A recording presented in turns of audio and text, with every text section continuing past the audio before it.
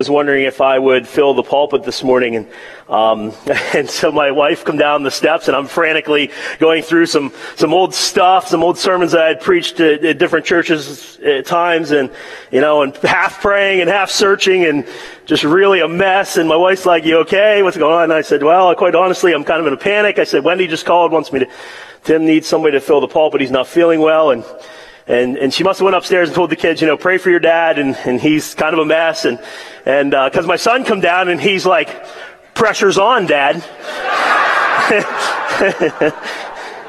To which I replied, "You know what, Colin, I don't have to make God look good this morning. God already looks good." And so it's just my goal this morning to remind those folks of that. To which my wife then replied, "Well, God may look good, but you don't, so figure out what you're doing because you need a shower." Which was also true. But I am in desperate need of prayer this morning, and so let's just go before the throne of grace to receive help in time of need. Gracious Heavenly Father, God, you are the King of Kings, and you are Lord of Lords, and you are in control. And I just put my faith in that this morning, God, that you are sovereign and that you will do what you do. God, I pray that indeed that you would just take me out of this equation, and that the folks here this morning at Big Woods Bible Church would not hear from a man, but that they would hear from you, that your Holy Spirit would just speak. God, I confess that the nerves I probably feel are more my own pride and not wanting to look like a moron than they are in just preaching the gospel.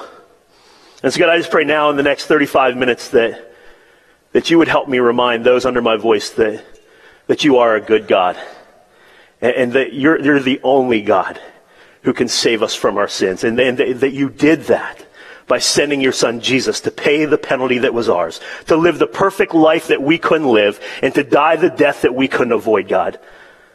God, let that message resonate this morning. We love you.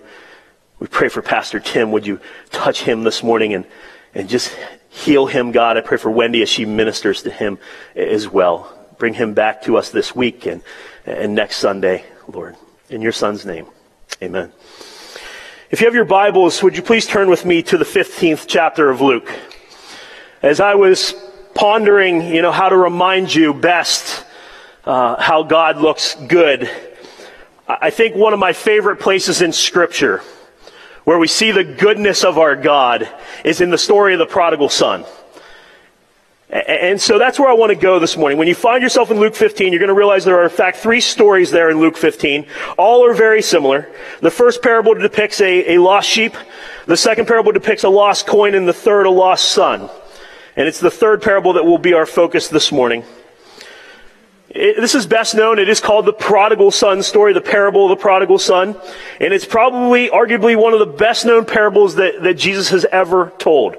It's preached from every pulpit and taught in every Sunday school classroom.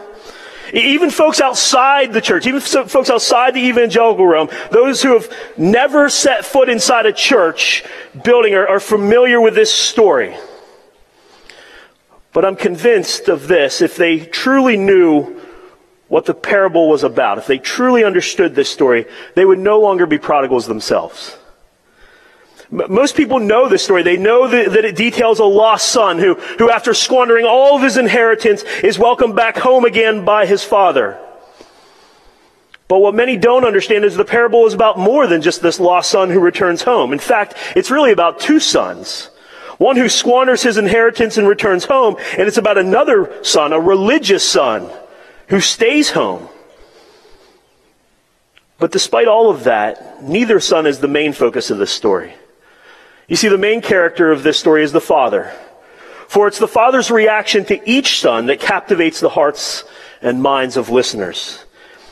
And I am convinced this morning that if the world out there knew more of this story than just the title, if they truly knew about the love of this father that we're going to read about, who so freely welcomes all who turn to him, what a difference it would make in their lives. Might I also say this, church? Might I also say this, that if we as Christians, if we as a church at times acted less like the second son and more like the father, what a difference it would be in this church, and what a greater difference we would make in this community. And so I hope you have your Bibles open to Luke 15. The parable we're going to read is in verses 11 through 32. But I first want to read verses 1 through 3, just to set the scene, to set the stage of the audience for Jesus' parable here. And so I'm going to begin in 1 through 3 and then jump to 11 to 32. Verses 1 through 3 in Luke 15 say, "Now the tax collectors and sinners were all drawing near to him, and the Pharisees and the scribes grumbled, saying, 'This man receives sinners and eats with them.' So he told them this parable." Just a few things to notice very quickly here at the beginning of chapter 15. We see the main groups of people whom Jesus is speaking to. His audience for this parable that we're going to talk about, the parable of the lost son, is really kind of twofold. There's tax collectors and sinners. And it certainly makes sense, after all, that those who need to hear about the parable of the lost son would be tax collectors and sinners. That makes sense. Who better to hear of a father welcoming sinners home than sinners themselves? And we need to realize that, tax collectors were the scum of the earth at the time. Most of them were out for personal gain. They were regarded as outcasts in society. They were expelled even from the synagogues, tax collectors were. And it doesn't give us many details about who the sinners were here, but my study Bible alludes to the fact that they're notoriously evil people and those who rejected the Mosaic law. And so it does seem like they're a good audience for the story. But the audience doesn't end there. For we read in verse 2, we realize there's another group of people present to hear the parable, those being the Pharisees and the teachers of the law, or the scribes. And we find them complaining to each other in the background before the parable begins. The Pharisees and scribes, they're concerned about Jesus always hanging around sinners. Not just hanging around them, but eating with them. That was a really huge deal back then. To break bread with someone meant that you accepted them. It meant that you were their friend. The Pharisees were bitter that Jesus would even consider talking to tax collectors and sinners, much less breaking bread with them. You see, in the Pharisees' eyes, such people rejected the teachings of the law, and they weren't even worthy to be around. And before you condemn the Pharisees and teachers of the law for their thoughts, you need to understand their perspective. Put yourself in the shoes of the Pharisees and scribes. You see, the Pharisees were the self-appointed protectors of the law. They prided themselves on keeping the law. They kept every minute detail of the Old Testament law. They fasted 2 times per week. They tithed the 10th of everything they had, right down to their spices. They even counted their steps on the Sabbath day so as to not violate the day of rest, the Pharisees did. Many of the Pharisees were called scribes. They were teachers of the law. And these scribes were basically the Jewish scholars of the day. They knew everything about the Old Testament law. In fact, the scribes, I've heard that the scribes had memorized the entire Pentateuch. The first 5 books of the Bible, Genesis, Exodus, Leviticus, and Numbers, and Deuteronomy, they had memorized. Have you ever read through Numbers? Have you ever made it through? They had it memorized. This just gives us a glimpse as to the Pharisees' thoughts.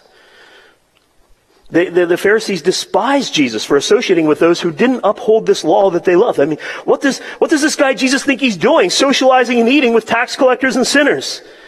How can they trample our law like that? How dare he eat with them? Quite a diverse crowd. The vilest of sinners and the so-called religious elite are the audience for Jesus' parable. And so now that we understand the audience, let's go to verse 11 and begin reading. And he said, "There was a man who had 2 sons, and the younger of them said to his father, 'Father, give me the share of property that is coming to me.' And he divided his property between them. Not many days later, the younger son gathered all he had and took a journey into a far country. And there he squandered his property in reckless living. And when he had spent everything, a severe famine arose in that country, and he began to be in need.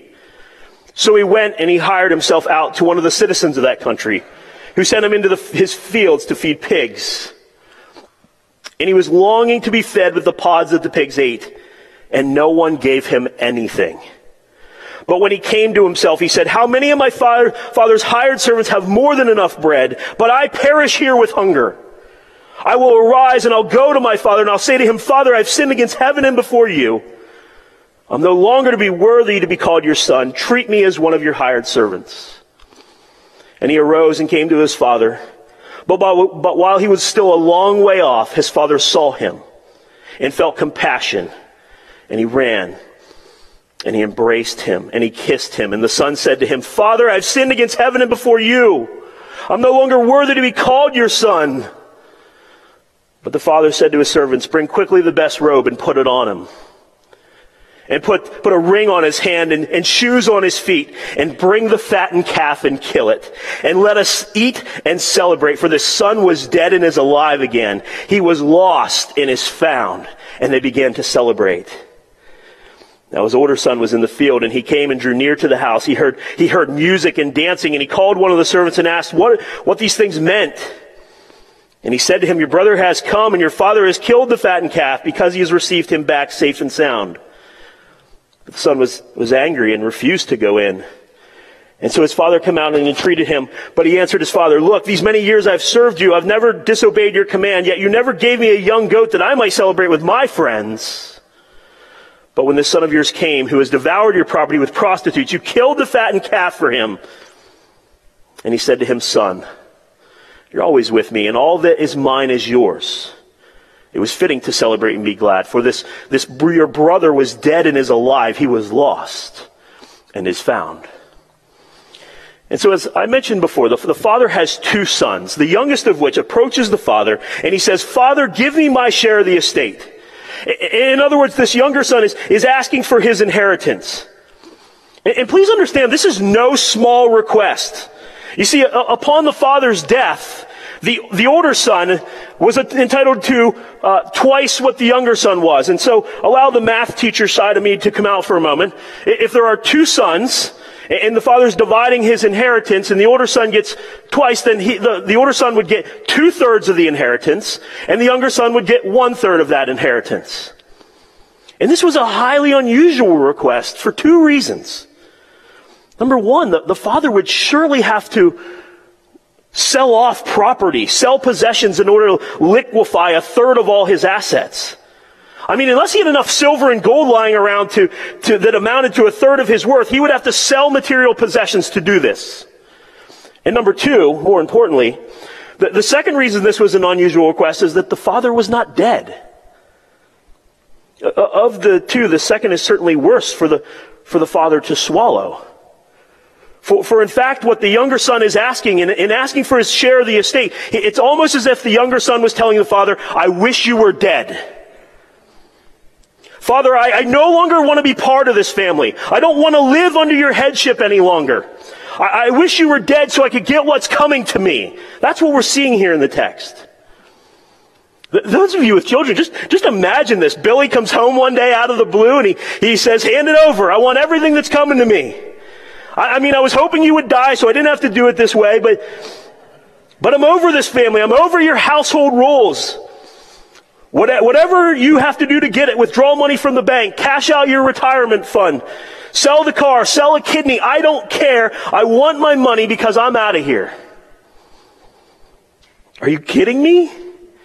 Are you kidding me right now? You can almost sense the thought of the Pharisees who are listening. Because they're the same as yours. Come on, Father. Are you going to let him talk to you like that? Surely you're going to put that boy in his place, straighten that boy out, make it clear he better never make such a request again. But that's not what the father does, is it? No, the father, it says he humbles himself and gives the boy his desired inheritance. Picking up again in verse 13, it says, "Not many days later, the younger son gathered all he had and took a journey into a far country where he squandered his property in reckless living." Verse 14 makes it clear just how reckless. It says, wild and extravagant living. Verse 14 begins, "And when he had spent everything, 1/3 of all the father's accrued wealth gone." And we don't know exactly how the money was spent, but I'm sure your minds can conjure up a picture of what wild living looks like. Later in the story, the older brother alludes to prostitutes. Surely he lived a life of excess. Just think of the name of the story, prodigal son. Prodigal means wasteful, reckless, uncontrolled, extravagant. Someone who lives without thought of consequences of his own actions. And we know this to be true because in the same verse, verse 14, where it says he spent everything, it goes on to tell of a severe famine hitting the land. And this once carefree son now finds himself in need. In fact, he's in such a bad way that this young Jewish son has no other choice than to work for a pig farmer, feeding the man's pigs. Understand the context here. Feeding pigs is the ultimate insult for a Jew. Jews viewed pigs as unclean animals. They were forbidden from eating them or even touching their carcasses. But when you're starving, you'll do anything. And this son was starving. Verse 16 says he longed to be fed with the pods that the pigs ate. He was so hungry that he longed for pig food. The pods here are the seeds of what's called the carob tree, which aren't even edible for humans yet. He longed to fill his stomach with them. This youngest son went from being wealthy and living with reckless abandon to desiring the food of the lowliest of animals. Yet at the end of verse 16, it says, no one gave him anything. The young son is defeated, so much so that he begins to regret his decision to leave home. Verse 17 says, but when he came to himself. Other versions say when he came to his senses. Isn't that like many of us? We have to learn the hard way. We have to wait until we hit rock bottom before we seek help. Man, if you knew the number of times in my own life that my own stubbornness has led me to a similar place as this young man, I learned lessons the hard way. More times than I can count, I've looked back on situations and said, I wish I would have listened. If I only would have listened, I wouldn't be in this mess I'm in. I thought I knew best, but I was wrong. The grass wasn't greener. The momentary pleasure wasn't worth it. If I could just have it to do over again, I would choose differently. Have you ever been there? Regretting the choices you've made? Desiring to have made better decisions? Have you ever been to that dark place where even the pigsty looks good when compared with your squandered past? Have you ever been to that place where there's nowhere to turn and nothing to do except to humble yourself and beg for mercy? Because that's where we find the young man in our story, at the end of himself, with not a penny to spare, starving to death in a pig pen, having turned his back on the only people in the world who loved him. And his only option is to pick himself up out of the muck, out of the mire, out of the pig stench, and to go and beg for mercy. In verse 18 it says, I will arise and go to my father and will say to him, Father, I've sinned against heaven and before you. I'm no longer worthy to be called your son. Treat me as one of your hired hands. And he arose and he came to his father. Again, put yourself in the shoes of the Pharisees. Upon hearing Jesus tell this part of the story, you can almost see the Pharisees like wringing their hands. This is where the story gets good, right? This is where the son goes back and grovels to the father, and the father lays into him for being disobedient. This is where the father's finally going to get his revenge. The father's going to get the opportunity to tell that wayward son, "Ha! I told you so! I told you that the grass wouldn't be greener."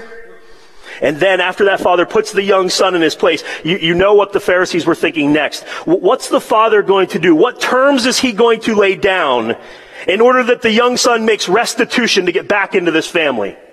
Like, what's the agreement going to look like? What's it going to take for this father to welcome this son back home who has squandered everything? How many hours would that young son have to work to gain back his inheritance? How great would the young son's sacrifice have to be before the father could even begin to respect him again and trust him again? You see the Pharisees hanging on every word of Jesus as they waited with great expectation to hear of the immeasurable cost to be paid back by this young son in order to be welcomed back into the family.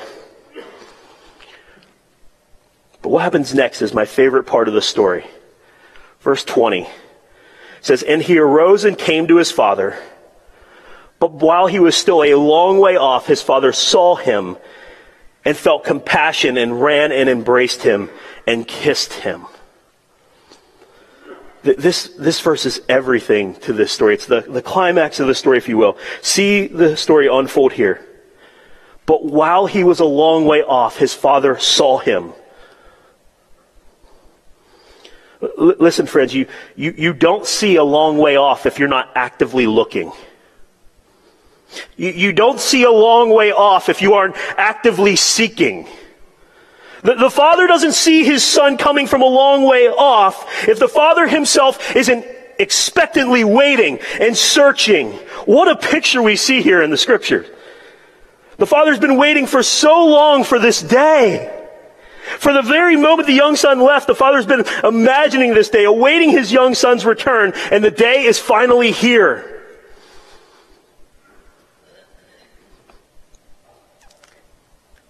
And while the son is still a long way off, in the distance, the father sees him. And what other choice does the father have but to run? He doesn't walk, he runs.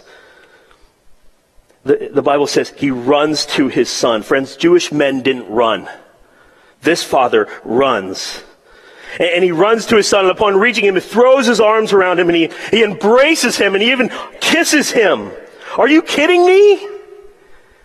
Are you kidding me? This son who at one time wished his father was dead, who squandered all of his inheritance, who surely reeked of pig stench, has returned, and the father not only runs to him, but embraces him and kisses him.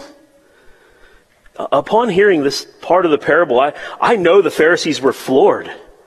Are you for real, Jesus? What kind of father is this? I'm sure they absolutely could not believe their ears. Of course, I'm not sure why. They had just listened to Jesus preach the first two parables of Luke 15 about a lost sheep and a lost coin, and they both ended the same way. The lost sheep is found by a shepherd who went looking. The lost coin is found by its owner who would not give up searching. The lost son was found when the father, seeing him a long way off, runs to him and hugs him and kisses him. I can remember when I was a young boy, my mom took my brother and sister and I to New York City, and one of the places we visited were the enormous twin towers of the World Trade Center buildings that fell in 9/11. And I don't remember the number of floors that were in those buildings, but I do remember getting on the elevator as a young child and just seeing buttons that were as tall as I am in those elevators. And I just remember people being everywhere, just like shoulder to shoulder, and it's just crazy busy. And what happened next is a parent's worst nightmare. My brother, who was probably like 6 or 7 at the time, became separated from us. And he just like accidentally wandered off, and then it turns out he took an escalator to a different floor that we were even on. And I don't remember the exact details, but what I do remember is this. I have never seen my mother so frantic and so driven to find something in all of her life. Every second that ticked by was agonizing. She longed to see my brother again, to wrap him in her arms and embrace him like never before. My mom left my sister and I with our aunt, and she frantically searched for my brother, and I just remember so many people being everywhere and hustling and bustling and most oblivious to what's even going on at all. But then suddenly everything changed. Through that crowd, my mom emerged with my brother in her arms in this tight grasp. I'll never forget that grasp that she had around him. Wrapped her arms around my brother as if he had been gone for years. It was probably in reality a couple of minutes, but to a mother who's frantically searching, seconds become minutes and minutes seem like hours. When I read the story of the prodigal son, I think back to that picture of my own mother in the World Trade Center, searching and running and embracing the son that she had lost. Continuing in verse 21, it says, "Father, I've sinned against heaven and before you. I'm no longer worthy to be called your son." Verse 21 is where the son gives the father his apology that he has discussed back in verse 18, but there's one difference. There's one difference between verse 18's apology and verse 21's apology. He never utters the last part. Treat me as one of your hired servants. Now I don't know this for sure. This is just me thinking, but I can't help but think that he didn't mention about being one of his father's hired men, because before he could get it out of his mouth, his father interrupts him. Go to verse 22. The father exclaims, "Bring quickly the best robe and put it on him. And get a ring and put it on his hand and shoes on his feet. And bring the fattened calf and kill it, and let us eat and celebrate. For my son was dead and is alive again. He was lost and is found." Wow. What more is there to say about such unconditional love? What more is there to say about such mercy and about such grace? I've got to tell you, I'd like to think that I have unconditional love and forgiveness and mercy and grace for my children, but I don't know that I would have reacted this way. Sure, I would have ran. Sure, I would have embraced. I might have even offered up a kiss. But after that, look out. I mean, let me play out my reaction to my prodigal son returning home. Oh, my son, I'm so glad you're back. Let me take a look at you. Give me a hug. I love you. I love you. I love you. Boy, what were you thinking? How could you do this to your mother and me? How could you do this to your family? I told you the grass wasn't greener. I tried to tell you that your way was not the best. Come on, let's sit down and let's talk about this. Let's talk over what you did. Let's talk about how much you hurt me and how we can work on fixing our broken relationship.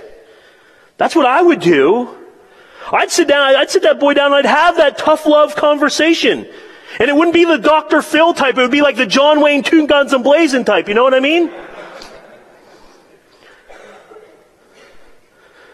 But that's not the reaction of the father in our story, is it?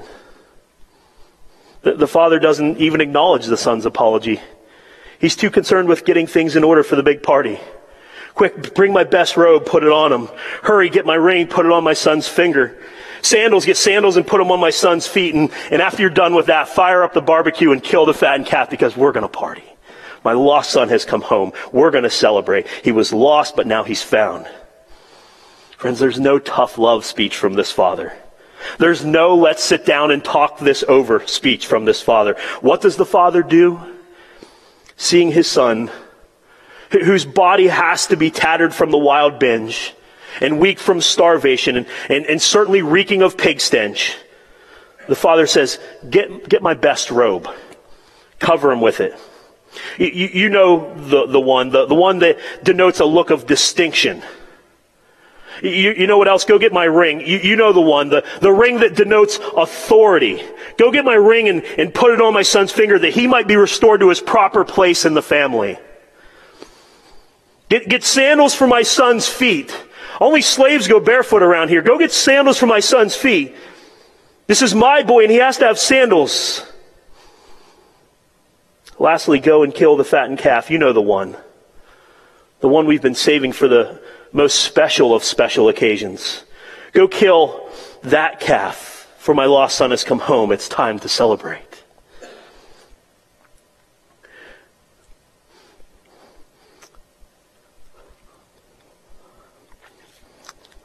Friends, if you ever wondered what your loved ones who have gone before you are doing in heaven, you get a glimpse of it here and says they're partying. Go way back to verse 7, the lost sheep parable, verse 7. Verse 7 says, I tell you in the same way there will be more rejoicing in heaven over one sinner who repents than over 99 righteous persons, who do not need to repent. Did you catch the last part of that? Than over 99 righteous persons who do not need to repent. This is Jesus using irony towards the Pharisees. You know, they thought they were righteous. They thought they had earned their righteousness by being obedient to the law and doing the things that we talked about earlier. And they couldn't have been more wrong. We see this at the end of the story. I don't need to describe to you anymore the thoughts of the Pharisees or the teachers of the law concerning divine mercy of the prodigal son. There's no need to speculate because Jesus himself puts the Pharisees in the story as the other son. The one I like to call the religious son. The older religious son in the story represents the Pharisees. Follow along, beginning in verse 25, it says, the older son, I'm going to paraphrase, the older son was returning from the field, and when he came near the house, he heard dancing and music. I don't know what kind of party this was, but when you can hear the dancing and music, it must have been off the hook. Things must have been pretty crazy. But anyway, the older son calls to a servant, and he says, what in the world is all the commotion about? And the servant replies, your brother has returned, and your father has killed the fattened calf in celebration of his return. Immediately the older brother becomes angry and refuses to go into the party. Instead, he remains outside, throwing somewhat of a pity party for himself, if you will. What happens in verse 28 is really interesting. For the second time in the parable, we see the father going out. This time the father goes out. The first time the father went out to his lost son. Now the father goes out a second time to his religious son. And he doesn't just go out. He pleads with him to come in. But he's instantly met with aggression. The religious son shouts, "Look!" Whoa. How about a little respect? Even the prodigal son said, "Father, look! All these years I've been slaving for you and never disobeyed your orders. Yet you never even gave me a young goat so that I could celebrate with my friends. But when this son of yours who has squandered your prosperity with prostitutes comes home, you kill the fattened calf for him."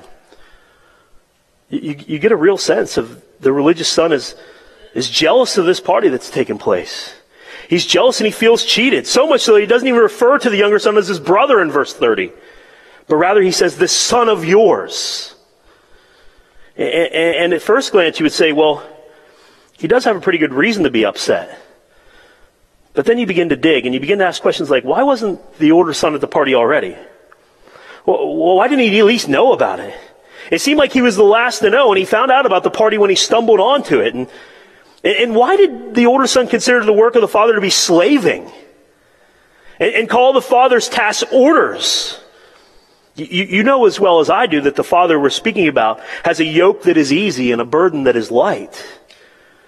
Could it be that the religious son was so burdened because he was trying to win the father's approval by his own works? Could it be that the religious son was trying to create a righteousness of his own apart from that which the father extended to the young son? Could it be that the religious son was just that, all religion and no relationship? Yeah, he stayed home, but he was prodigal as well. He was just too chicken to leave. Have you ever felt the way the older son did? Have you ever felt like you're the one putting in all the time? Like you're the one doing all the work but getting none of the rewards? I know I have. We used to be Dish Network subscribers. We're not anymore. And if you are, that's okay. But I used to feel this way, like the more older religious son. Every time I would see those Dish Network commercials, they would say, "For new subscribers only." You know the kind. I'm sure you've seen them. They go something like this. "Sign up now and enjoy 3 months of NFL Red Zone, NHL Center Ice, Stars movie package, all for signing up, just for free. You receive these things." And then there's this disclaimer at the end. It says, "This package is limited to new Dish Network subscribers only. Current Dish Network subscribers are not eligible." And I would think to myself, current subscribers are not eligible? Are you kidding me? Really? I want NFL Red Zone. I want NHL Center Ice. I want the Hopper. I've been paying my bill month after month, year after year, and this is what I get. You give a new customer all the perks that I want and that I deserve? Interestingly enough, a few years ago, I had to call Dish Network because one of our remote controls quit working. And to my dismay, the lady on the other side of the line said it would be like $30 to replace it. And I'm like, $30 to replace it? And I said to her, but it's not my fault. It's broke. We've been customers for so long that it's just old.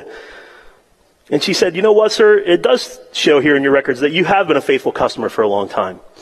And we will cover the cost of that remote control and the cost of shipping and handling." And furthermore, those packages that they talk about, oftentimes we would get those for free every now and again. We would get free movies occasionally, and we would get free sports channels occasionally. They were treating me well.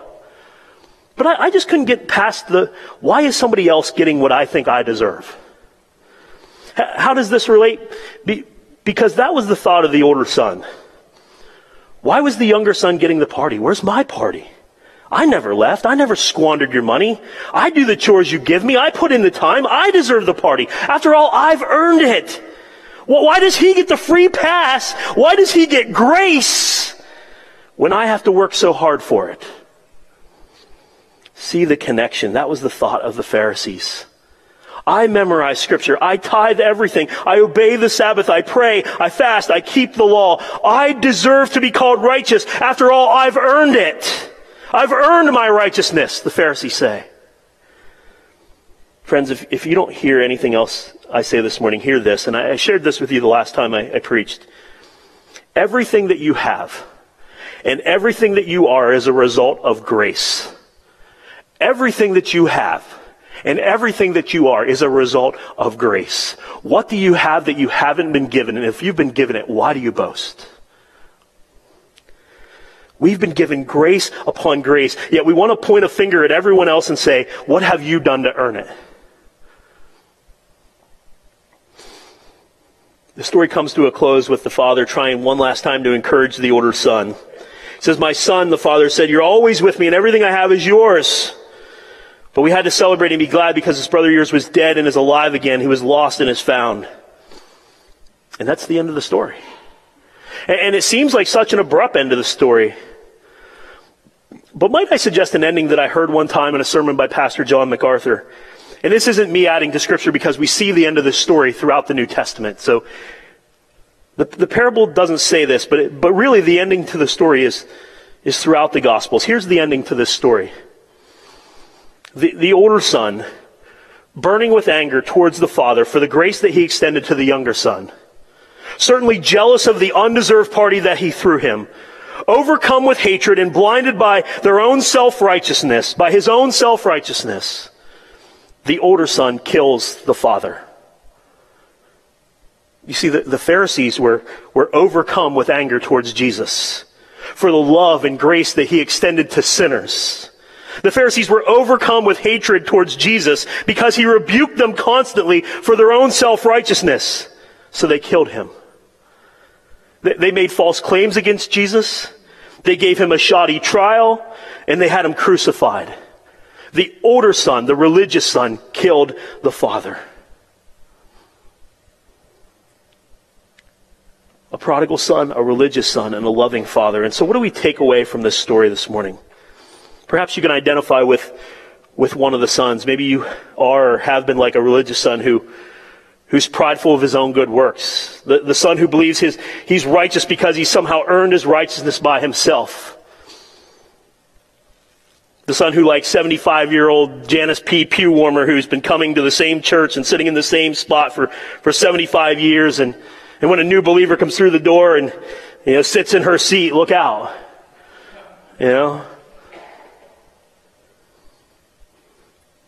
Maybe you've think that you've somehow prayed enough or fasted enough or read your Bible enough or teach Sunday school enough to be accepted. No, it's not about that. Not about anything that we can do in and of ourselves.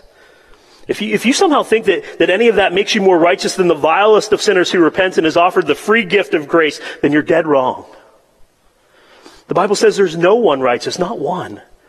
Our righteousness is not our own. It's imputed to us by the price that Jesus paid when he bore our sins on the cross. You can't work hard enough or keep the commandments well enough or be a good enough person to earn your way to heaven. Our good works will never make us righteous before a holy God. We're saved by grace alone, through faith alone, in Christ alone. Maybe you can relate better this morning, to the prodigal son.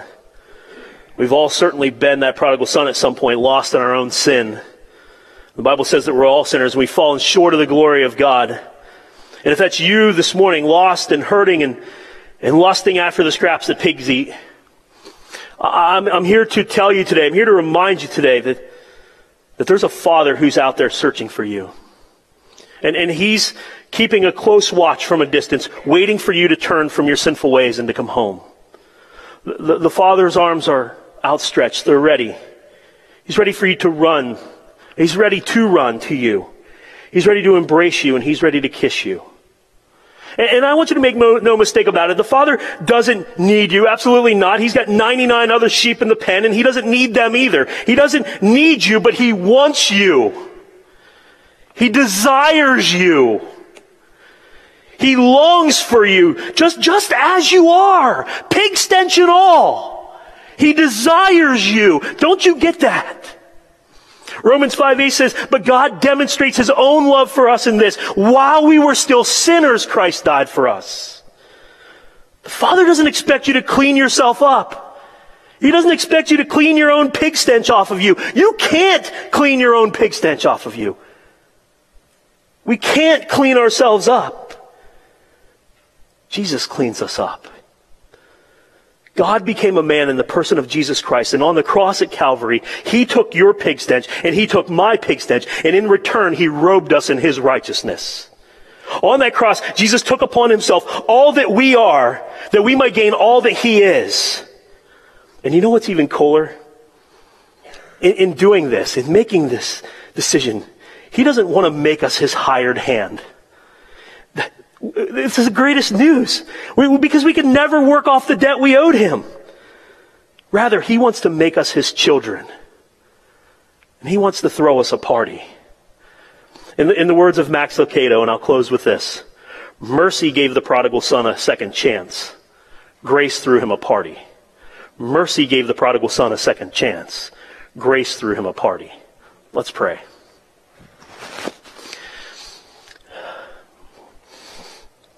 Heavenly Father, we just praise you for this reminder of you, God, as a loving Father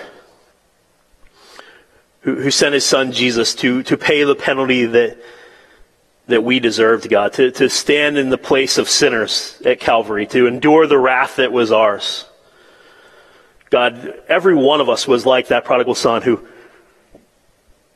basically slapped the father in the face, who spit in the father's face, who turned and went their own way, and was a sinner and was separated from you, a holy God.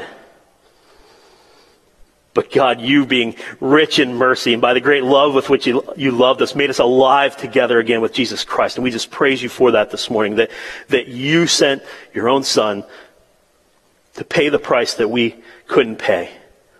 God, forgive us for thinking that somehow our righteous deeds will amount to anything on that day. God, we praise you that it's all about grace. Grace upon grace, Lord. God, thank you for the reminder this morning. I do pray that if any among us would be perhaps hearing this story for the first time, that this Father of love and grace desires to have a relationship with us, that they would seek myself out or one of the elders out in the church, and that we might pray with them, Lord. I just pray that you would do a work in hearts that are among us this morning in reminding us the costliness of the grace and the freeness of the grace.